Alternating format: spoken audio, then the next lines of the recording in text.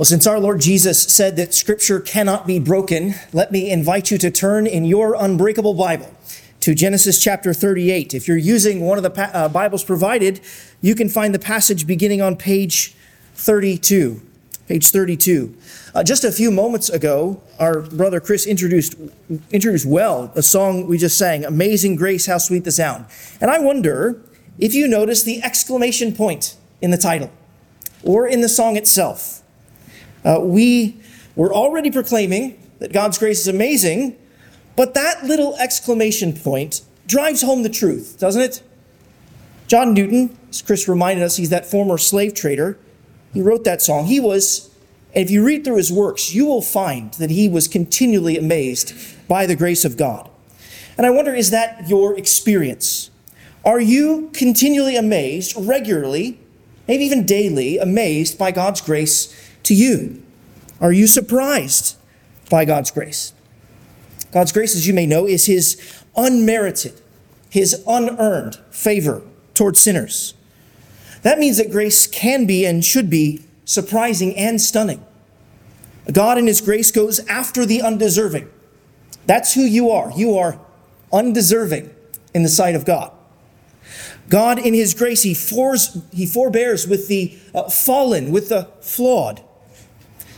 And when you think of God's grace, it makes you wonder, why hasn't he stopped this human project altogether when we are so filled with sin? And the answer must be because God longs to communicate the glories of his grace to sinners like us.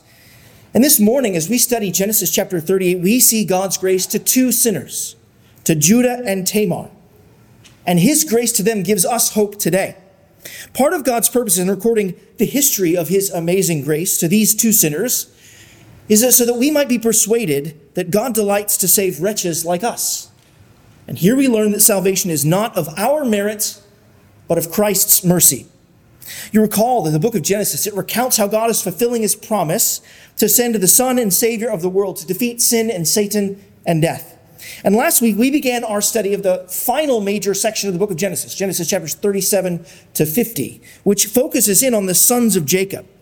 Genesis chapters 37 to 50 recounts God's faithfulness to the men who will be the heads of the 12 tribes of Israel, even in the face of their failure.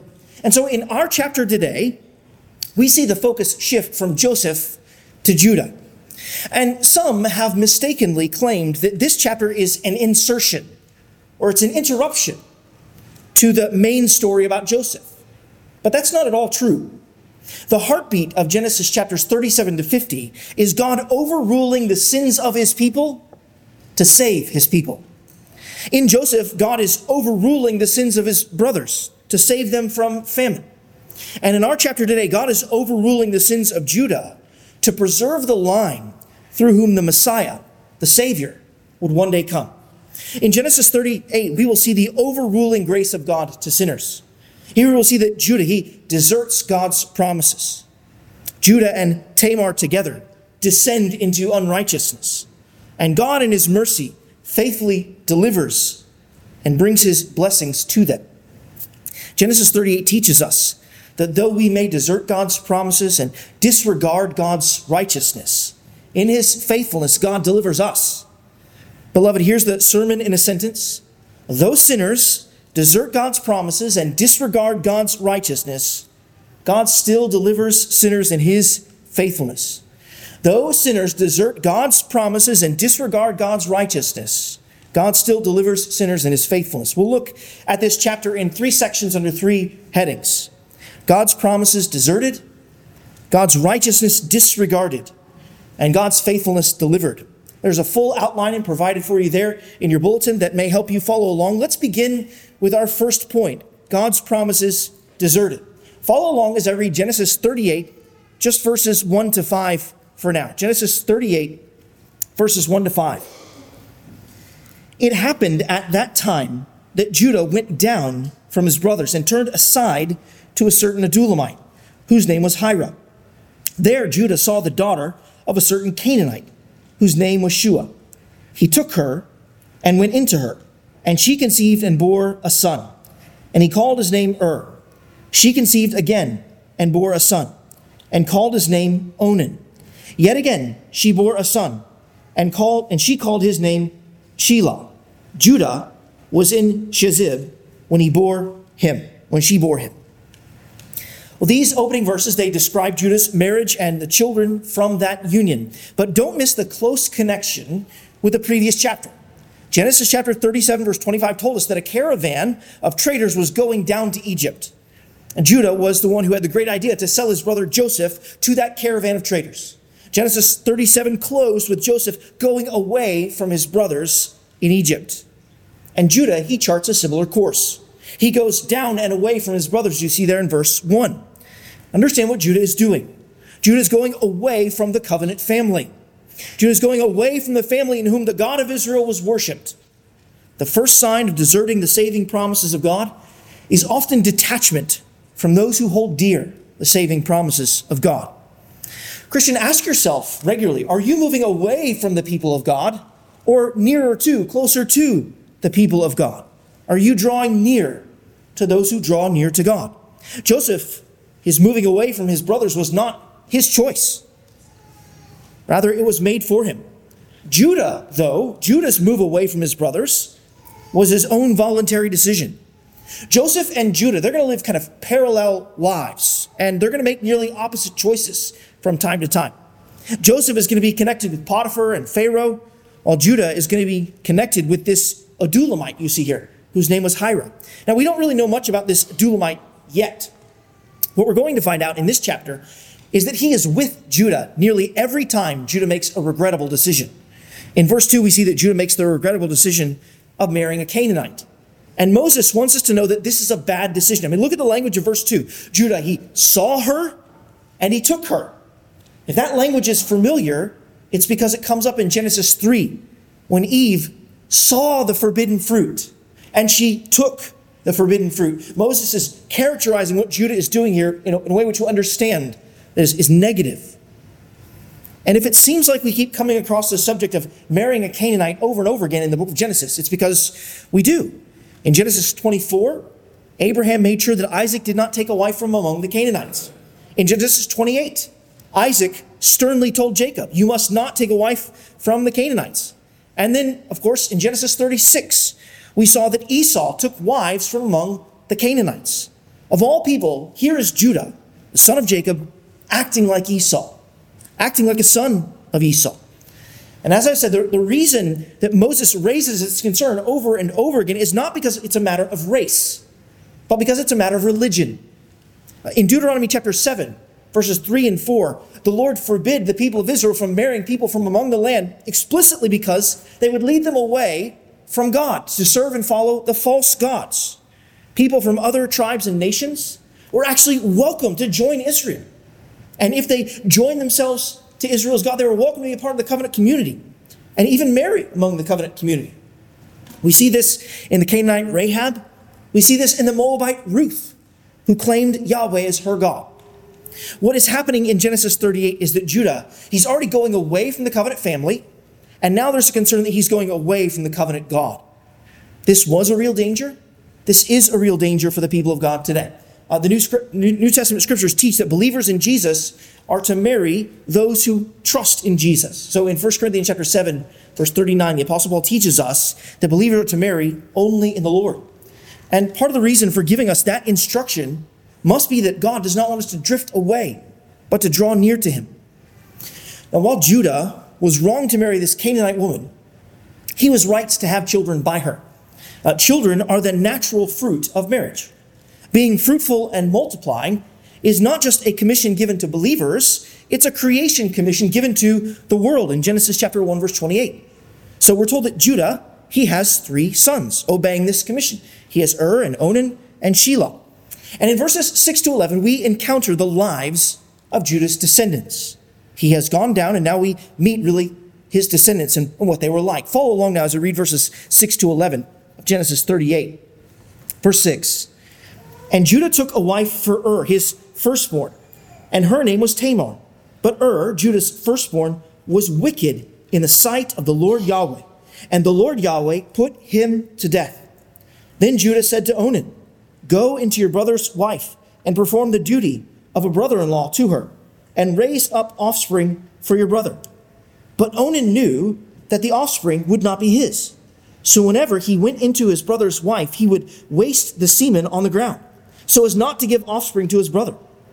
And what he did was wicked in the sight of the Lord Yahweh. And he put him to death also. Then Judah said to Tamar, his daughter-in-law, "Remain a widow in your father's house, till Shelah my son grows up."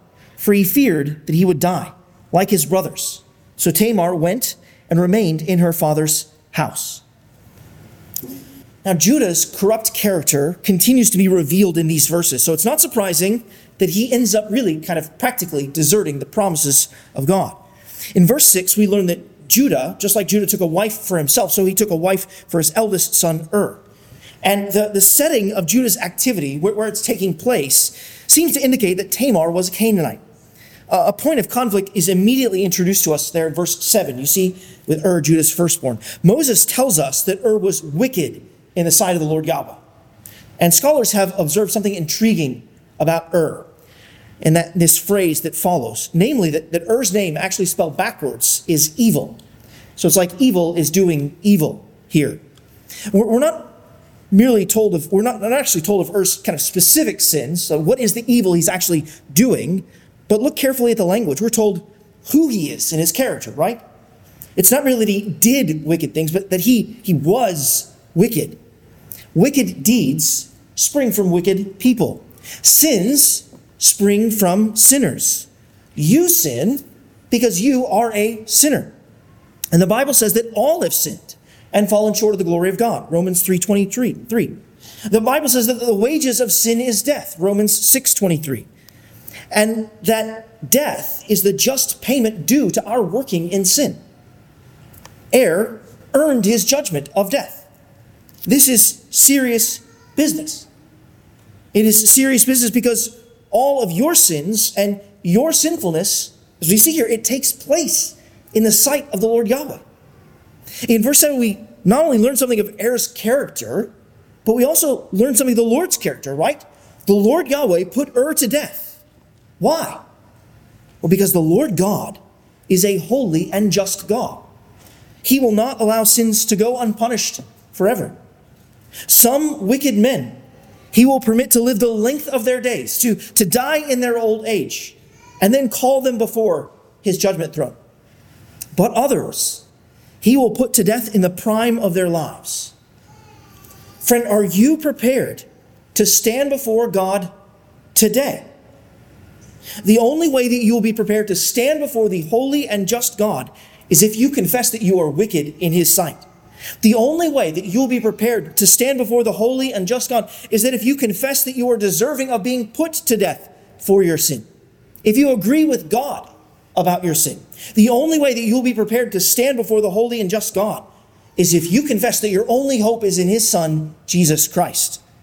That your only hope is that Jesus lived the life that you have not lived, the life of perfect righteousness, of sinlessness, and obedience before God the Father. If you confess that your only hope is that Jesus died for you, paying the penalty for your sins, and your only hope is that Jesus was raised from the grave for the forgiveness of your sins, you must confess that Jesus was raised from the grave on the third day for the forgiveness of your sins, so that you might be clothed in his righteousness. This is the only way that you'll be able to stand before the holy and just God. If you turn from your sins and you place your faith in his Son, the Lord Jesus Christ. Friend, do that today. Trust in the Lord Jesus Christ today. With the death of Judah turns to Onan there in verse 8, you see. Judah charges Onan with the responsibility of raising up offspring for his brother. This practice is further elaborated in Deuteronomy chapter 25, verses 5 to 10. This practice has commonly been called levirate marriage, because it comes from the Latin term levir, which means brother-in-law. This was why we read the passage actually earlier from Luke's gospel, Luke chapter 20, earlier in the service. The question that the Sadducees asked Jesus about marriage in the resurrection assumed the practice of levirate marriage. This practice of levirate marriage was important in ancient Israel for at least two reasons. First was to make sure that the land inheritance in Israel remained in the family. And the second was to continue to perpetuate the line of the Messiah. If Judah has no male descendants, beyond Ur and Onan or Shelah, then the line through whom the Messiah would come ends. That's why he charges Onan with raising up offspring after his brother. But the problem we discover is that Onan is also wicked, like his brother before him. He is greedy and he gratifies the desires of his flesh. When we're told in verse 9 that Onan knew that the offspring would not be his, what that means is that he didn't want the inheritance to pass to Er's descendants. You see, legally speaking, in levirate marriage, any offspring that Onan had with Tamar would be considered the son of Ur. So Onan didn't want the inheritance to pass on to his brother's children. He wanted the inheritance to pass on to his children, to come into his household. That's why he wastes his semen on the ground. And Onan, in this act, is acting contrary to the commission of being fruitful and multiplying. Life, seed, is not meant to be wasted, but implanted. This is a principle which has implications for a biblical sexual ethic. Life, seed, is not meant to be wasted, but implanted. Onan's decision, his defilement of the earth, springs from his own selfishness. Selfishness is one of the reasons that some married people do not pursue children. Being a deliberate dink, which is the popular parlance for double income, no kids, is running contrary to God's design for married people. Married people should pursue children. And Onan's hateful actions, they pursue his pleasure, but they endanger Tamar's provision. Onan keeps Tamar barren, and therefore he endangers her future. If she does not have a son, she will be left destitute, having no one to care for her. Don't let this escape your sight. What Onan does is wicked in the sight of the Lord, and that's why Onan is put to death. This is no small sin. It's worthy of death, according to the Lord Yahweh. It is rebellion against God and his commands. Judah knows that his duty to Tamar is to give her his next son, Shelah, but he doesn't. Sadly, Judah sends Tamar away. She should have lived in his house and under his care until Shelah came of age, but instead she is despised and rejected. She's viewed as something of a black widow to Judah's sons. Judah is not at all contemplating that it could be his sons who are the problem. They are the problem. Moses tells us that. It is fear, not faithfulness or faith in God's promises, that lead Judah to send Tamar away. And with the sending of Tamar away, with seemingly no intention of giving her to his son, Shelah, Judah is deserting the promises of God. Dwelling in Canaan, down and away from his brothers, Judah is on the brink of his own name disappearing and being forgotten in history. But God has another plan. God's plan is for the line of the Messiah to come through Judah and Tamar. Tamar is like Leah in that she is God's chosen instrument. She might be despised and rejected by others, but in God's sight she is chosen and precious. God loves to shame the wisdom of the wise. He loves to overturn our expectations and overrule sin for his saving purposes. That's what we see in our second point. In Genesis chapter 38, verses 12 to 26. Here we see the human actors disregard God's righteousness. Meanwhile, God is at work overruling their sin and accomplishing his saving purposes. Let's turn now and consider our second point, God's righteousness disregarded. Follow along as I read Genesis 38, just verses 12 to 19 for now. Genesis 38, verses 12 to 19. In the course of time, the wife of Judah, Shua's daughter, died. When Judah was comforted, he went up to Timnah to his sheep shearers, he and his friend Hira, the Adulamite. And when Tamar was told, "Your father-in-law is going up to Timnah to shear his sheep," she took off her widow's garments and covered herself with a veil, wrapping herself up, and sat at the entrance to Enaim, which is on the road to Timnah. For she saw that Shelah was grown up, and she had not been given to him in marriage. When Judah saw her, he thought she was a prostitute, for she had covered her face. He turned to her at the roadside and said, "Come, let me come in to you," for he did not know that she was his daughter-in-law. She said, "What will you give me that you may come in to me?" He answered, "I will send you a young goat from the flock." And she said, if you give me a pledge until you send it." He said, "What pledge shall I give you?" She replied, "Your signet and your cord and your staff that is in your hand." So he gave them to her and went into her, and she conceived by him. Then she arose and went away, and taking off her veil, she put on the garments of her widowhood. These verses, you'll notice, they begin by informing us that Judah's wife has died. We're told about halfway through verse 12 that Judah was comforted, which means that the time of his mourning was complete. And Moses is hinting at the fact that since Judah was comforted, he would be looking for the comfort of a woman. Suddenly, his friend Hira the Adullamite comes back into the picture.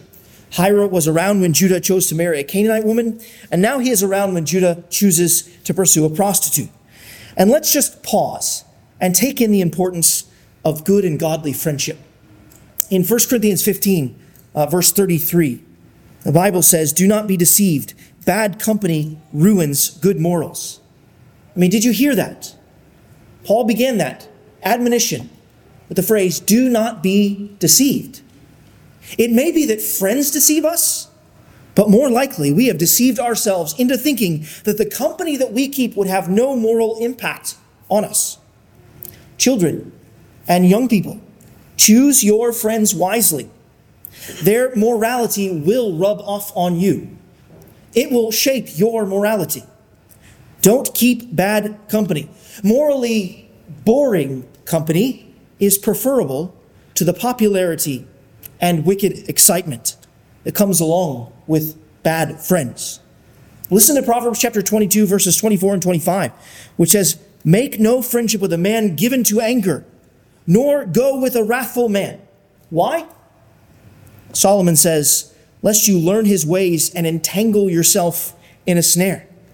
You see, we learn the ways of others in and through friendship. That's part of God's design. We're actually meant to learn from our friends. So we need to be discerning in making friendships. Judah has fallen in with a faulty friend, and you should be careful not to do the same. Choose your friends wisely and well. In verses 13 to 15, we see that Tamar, she takes matters into her own hands. Since Judah has deserted the promise to give his son Shelah to her in marriage, Tamar, she devises this plan to secure her welfare. And it hinges on Tamar dressing and playing the part of a prostitute. And from this, you should learn to resist the impulse to secure your rights by means of sin. Resist the impulse to secure your rights by means of sin. Tamar, she had been wronged. She had a right to Shelah as her husband. Due to fear, Judah abandoned the promises of God and the righteousness of God. Judah should have given Shelah to Tamar as her husband. This is the wrong way to get the right thing. And sisters, our world will tempt you to do the same. The world will tempt you to draw a man to yourself by dressing like a prostitute. In fact, presently, our world is simultaneously struggling with two sins when it comes to clothing the body. On the one hand, our world tempts young women to conceal too much of their God-given sex so that we can't tell that they're women. On the other hand, our world tempts young women to reveal too much of their God-given sex so that we know that she is a woman who wants to be wanted. That's what is happening with Tamar here. And ladies, I know that it's difficult to find clothing that rightly displays your femininity. And actually, you should wear clothing that displays the glories of your femininity. All curves do not have to be covered over. And all curves do not have to be called out for all to see. There is an appropriate place for feeling wanted and attractive. And as one godly individual has long said, modest is hottest. Men, let me say a word to you. You must not look upon a woman with lust. Jesus tells us that plainly in the Sermon on the Mount, and that it's sin. And that sin, the sin of lust, is your sin. It's not a woman's sin. Your first look may be accidental, but the second look and the lingering look are your willful and sinful choice, not hers. Tamar sinned in her dress. Judah sinned in his desire. Tamar and Judah's actions are very telling, aren't they? I mean, Tamar wanted safety and security, but she sinned to get it. Judah wanted selfish satisfaction, and he would sin to get it. Men, it is a sin to go to a prostitute. Our God strictly forbids it. Listen to the Apostle Paul from 1 Corinthians chapter 6, verse 15. He writes, "Do you not know that your bodies are members of Christ? Shall I then take the members of Christ and make them members of a prostitute? Never." Men, never go to a prostitute. Never do what Judah does here. Realize, men, that your heart and mind go to a prostitute before your body does. Make sure there are brothers in your life who know your temptations and who are ready to help you fight for purity in head and heart and body. Tamar must have known what kind of man Judah was. In order to dress like this, having a reason for dressing like this, she must have known what kind of man Judah was. He was a man of passion and a man of the flesh. His sons probably didn't fall too far from the tree. For when he turns toward Tamar there in verse 16, he disregards God's righteousness. Tamar, she begins the negotiations with Judah. Tamar has veiled her eyes, but it's actually Judah is the one who is blind, right? He doesn't see that this is his daughter-in-law, that he rejected and wronged. And after Tamar asks, "What will you give me?" Judah offers a young goat from his flock for intimacy with Tamar. All of this is deeply sad and sinful. Marital intimacy was not designed by God to be secured through an economic transaction. Marital intimacy was designed by God to be the expression of the consummation of when two souls have become one. While giving herself away, Tamar guards herself from being taken advantage of. She requires promissory pledge from Judah. Tamar doesn't just ask for one thing, she asks for three identifying markers from Judah there in verse 18. She requires his signet and cord and staff. The signet and cord, they probably actually go together. Judah's signet would likely have been a kind of a cylindrical seal that he would wear around a coat around his neck. The signet not only identified Judah as a man of prominence, but it could be useful to send legal documents. So you'd kind of roll it out to mark a legal document or send official correspondence. Judah's staff, or a scepter that we see here, probably had his name etched on top of it. The point is that all of these items uniquely identify the owner. Right? Today, they might be the equivalent to your passport and driver's license and social security card. So that when all three are brought together, they unmistakably identify you.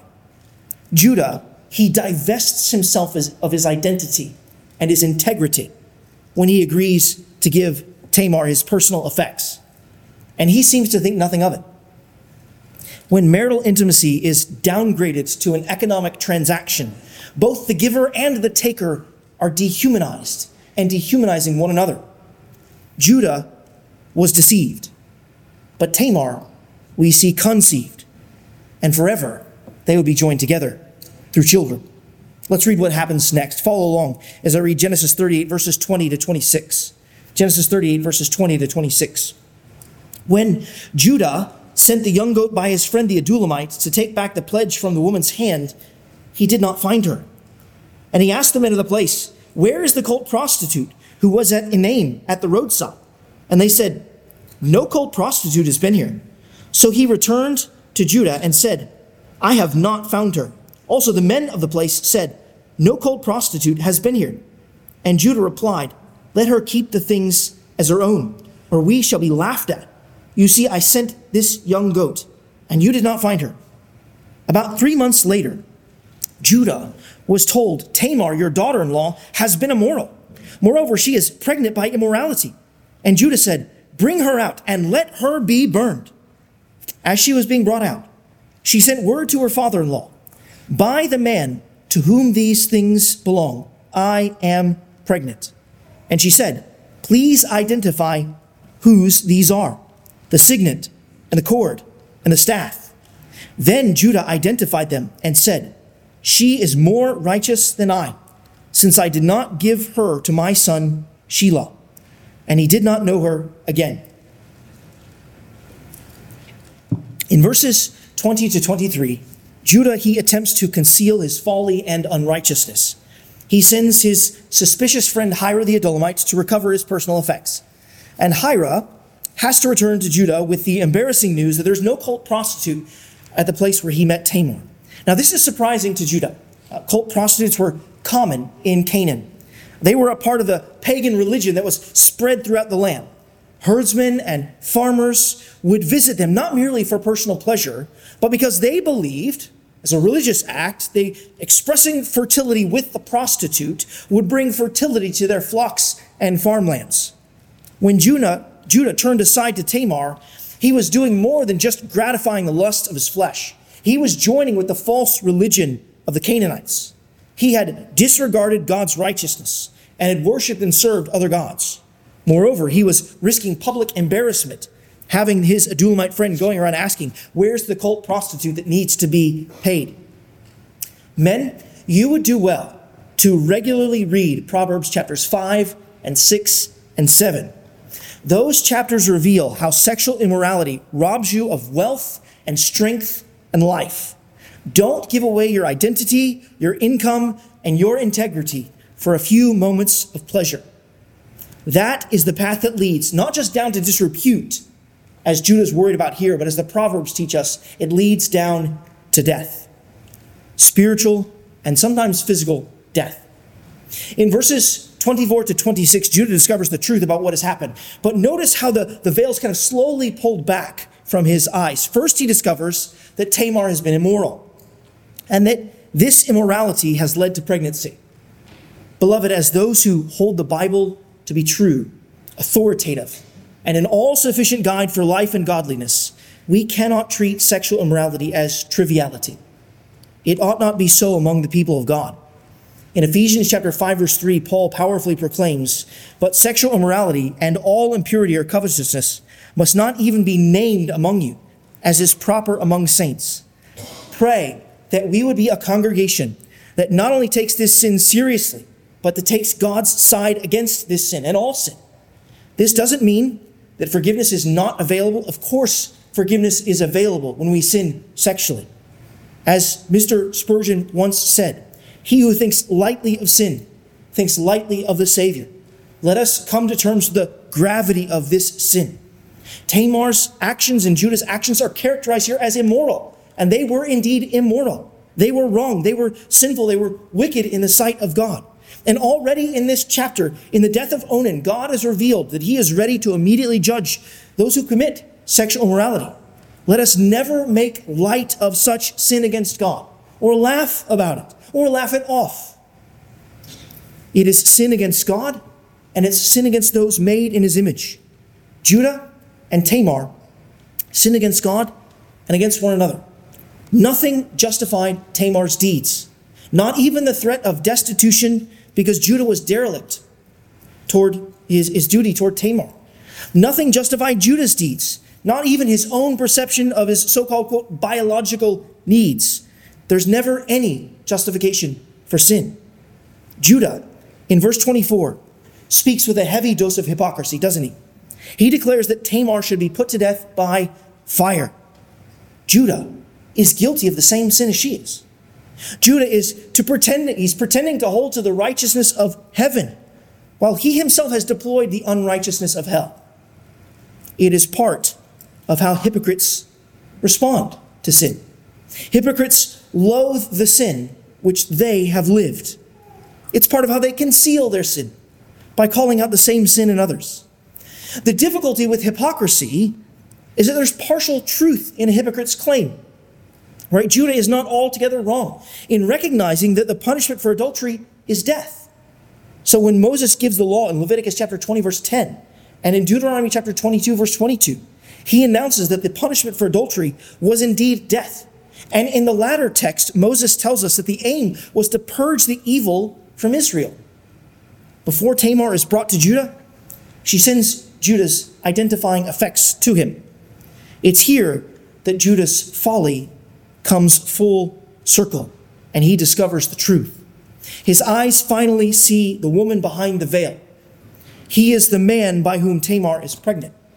And in many ways, this brings things full circle for Judah and his dabbling with deceit. Do you remember how Judah suggested the brothers deceive their father Jacob in Genesis 37? He suggested they deceive their father Jacob by means of a goat and a coat. That coat was uniquely identifying apparel. No other brother in the family had a coat with long sleeves or that was rich in color. And do you remember what the brothers asked their father to do with that coat that they sent to him? They asked Jacob to identify it. What has just happened here with Judah and Tamar? What has been involved in Judah's deception but a goat and uniquely identifying apparel? What did Tamar ask Judah to do? The same thing that Judah asked his father to do a chapter earlier, to identify the apparel sent to him. Judah is made to answer the same question he made his father answer.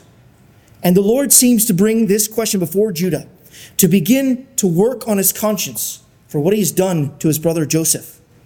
Beloved, here we see that our sins will find us out. Judah is confessing his sin and guilt there in verse 26 when he proclaims, "She is more righteous than I, since I did not give her to my son Shelah." True repentance involves confessing sin specifically and honest admission of guilt. Judah's remark here is not a declaration that Tamar is innocent. He is not approving of her deceit or of her sexual immorality.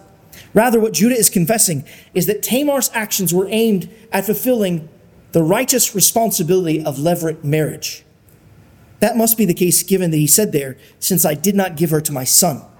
Judah had tried to avoid levirate marriage for Tamar, and Tamar tried to accomplish it. Judah is confessing that he had disregarded God's righteousness in the matter, but Tamar pursued it. She pursued it wrongly, but she pursued it nonetheless. That phrase there at the end of verse 26, "and he did not know her again," communicates a number of things. First, that Judah did not continue to pursue sexual immorality with Tamar. For those who are in a sexually immoral relationship, that is the first step of repentance. Stop it. And this signals Judah's repentance and his renewal. Did you know that? By God's power and grace, you can change. Indeed, in the rest of the narrative of Genesis, Judah appears to undergo a slow transformation of character. He is changing. Here in Genesis 38, we find Judah to be a man who uses others for his own pleasure. Judah sacrifices people for his satisfaction. But by the time we reach Genesis 44, Judah is confessing his sin against his brother Joseph, and he's sacrificing his life to save his youngest brother Benjamin. God saves sinners, and God changes sinners. Friend, God can change you. God changed Judah from a selfish man to a sacrificial man, and it began with his repentance. Friend, maybe you need to repent today like Judah. Maybe you need to confess your guilt, your danger, and your helplessness before God. Friend, sin is enslaving, and repentance, turning away from sin, is freeing. The path of sin is the path of death and despair. The path of repentance is the path of eternal delight in Jesus Christ. If you're struggling with sin, confess it to God and confess it to a brother or sister in Christ. Let us point one another to the Lord Jesus Christ, the one who, as we sang earlier, paid it all. And let us help one another break the shackles of sin and walk in the power of the resurrected Christ. What is most remarkable about our text is that God does not abandon his people or his promises. Judah may have deserted God's promises. Judah and Tamar may have disregarded God's righteousness, but God remained faithful. And we see that he remained faithful in the children that Tamar delivers. Let's turn now and consider our third and final point. God's faithfulness delivered. Follow along now as I read verses 27 to 30. When the time of her labor came, there were twins in her womb. And when she was in labor, one put out a hand, and the midwife took it and tied a scarlet thread on his hand, saying, "This one came out first." But as he drew back his hand, behold, his brother came out. And she said, "What a breach you have made for yourself." Therefore his name was called Perez. Afterward his brother came out with a scarlet thread on his hand, and his name was Zerah. These verses are remarkable. God, in his abundant kindness, blesses Judah and Tamar, not merely with one son, but with two. Remember, Judah has lost two sons already, and Onan. But God, in his rich provision, has given two sons to Judah. How kind of God to deal so generously with a man who had deserted God's promises and disregarded God's righteousness. I wonder, do you give thanks to God for how he has dealt so graciously and generously with you, even though you have sinned against him? Do you give thanks to God for revealing his Son to you? Do you give thanks to God for providing you with food and shelter and clothing and fellowship with his people? Because of our sin, we deserve to be dead at this very moment and under the judgment of God. But God has been so patient and kind and generous to us, like he was with Judah and Tamar. I love how this chapter ends with verses 28 to 30. They show us God's hidden hand. They show us God's powerful and providential hand. Here we learn that the hero of the story is neither Judah nor Tamar, but God. Why? Because God is reprising his past faithfulness and calling to mind his promises. These twins and their birth reprise Jacob and Esau in Genesis chapter 25. Do you remember Jacob and Esau, how they were struggling in Rebekah's womb? Do you remember how God prophesied that the older would serve the younger? Well, something similar is happening here. A reversal happens. Zerah comes out first, or actually, he sticks his hand out first, and then he draws it back. He's not going to be the one through whom the line of the Messiah comes. Esau might have come out first, but it was through Jacob that the blessings and the promises of God would come. Zerah gets that scarlet cord tied around his wrist to identify him as the firstborn, but God immediately upends everyone's expectations and sends Perez out. Perez's name means something like breach or breakthrough. And that's because God's faithfulness will continue its breakthrough in Perez and his descendants. The birth of Perez here continues the long arc of God's saving purposes that eventually culminate in his Son, the Lord Jesus Christ. If you were to fast forward in your Bibles to the book of Ruth, you would find a story of a woman whose husband dies. And she is rescued from destitution through levirate marriage to Boaz. When Ruth and Boaz get married, the people of the town, they gather together, they utter a benediction over her. They pray that the Lord would build up her house. They pray that her house would be like the house of Perez, whom Tamar bore to Judah.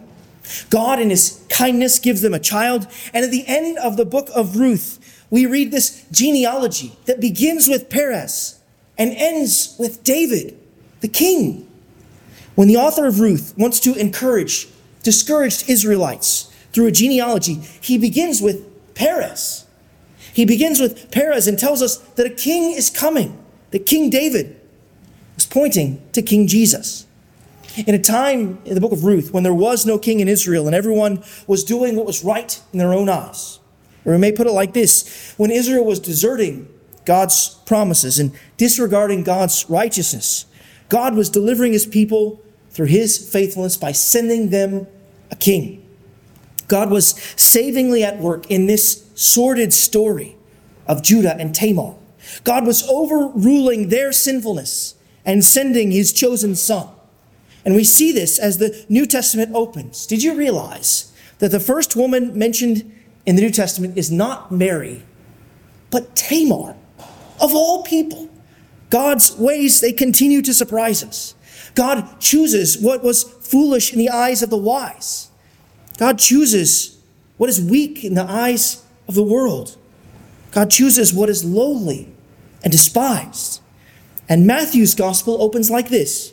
Matthew chapter 1, just verses 1 to 3. The book of the genealogy of Jesus Christ, the son of David, the son of Abraham. Abraham was the father of Isaac, and Isaac the father of Jacob, Jacob the father of Judah and his brothers, and Judah the father of Perez and Zerah by Tamar. Beloved, do you see the great faithfulness and amazing grace of our God in this? And this is what I want us to think about as we conclude. Think about this chapter. Judah, he deserts God's promises, God's people, moving away from them. Judah and Tamar together disregard God's righteousness, and yet, in his faithfulness, God is still at work delivering sinners. I confess that there is a certain kind of video that almost always brings me to tears. I wonder if you've seen these videos where people who are deaf, they hear for the first time. Suddenly, little boys and girls, they hear their moms and dads' voices. Their eyes explode in wonder and excitement and surprise. Suddenly, husbands hear their wives and their voices, and they laugh They cry, all at the same time. It seems to me that when it comes to the grace of God, this should be our reaction almost daily. I mean, for daily in our sinfulness, we momentarily abandon God's promises. We disregard God's righteousness, and yet, in his grace, God remains faithful to his promises to save us through his Son, the Lord Jesus Christ. Daily, it should be clear to us that our salvation and our eternal hope is entirely bound up with Jesus, that he's the hero of our lives, and that in his grace we are eternally bound to him, and he will not let us go. Let us rejoice in that each and every day. Let's pray together.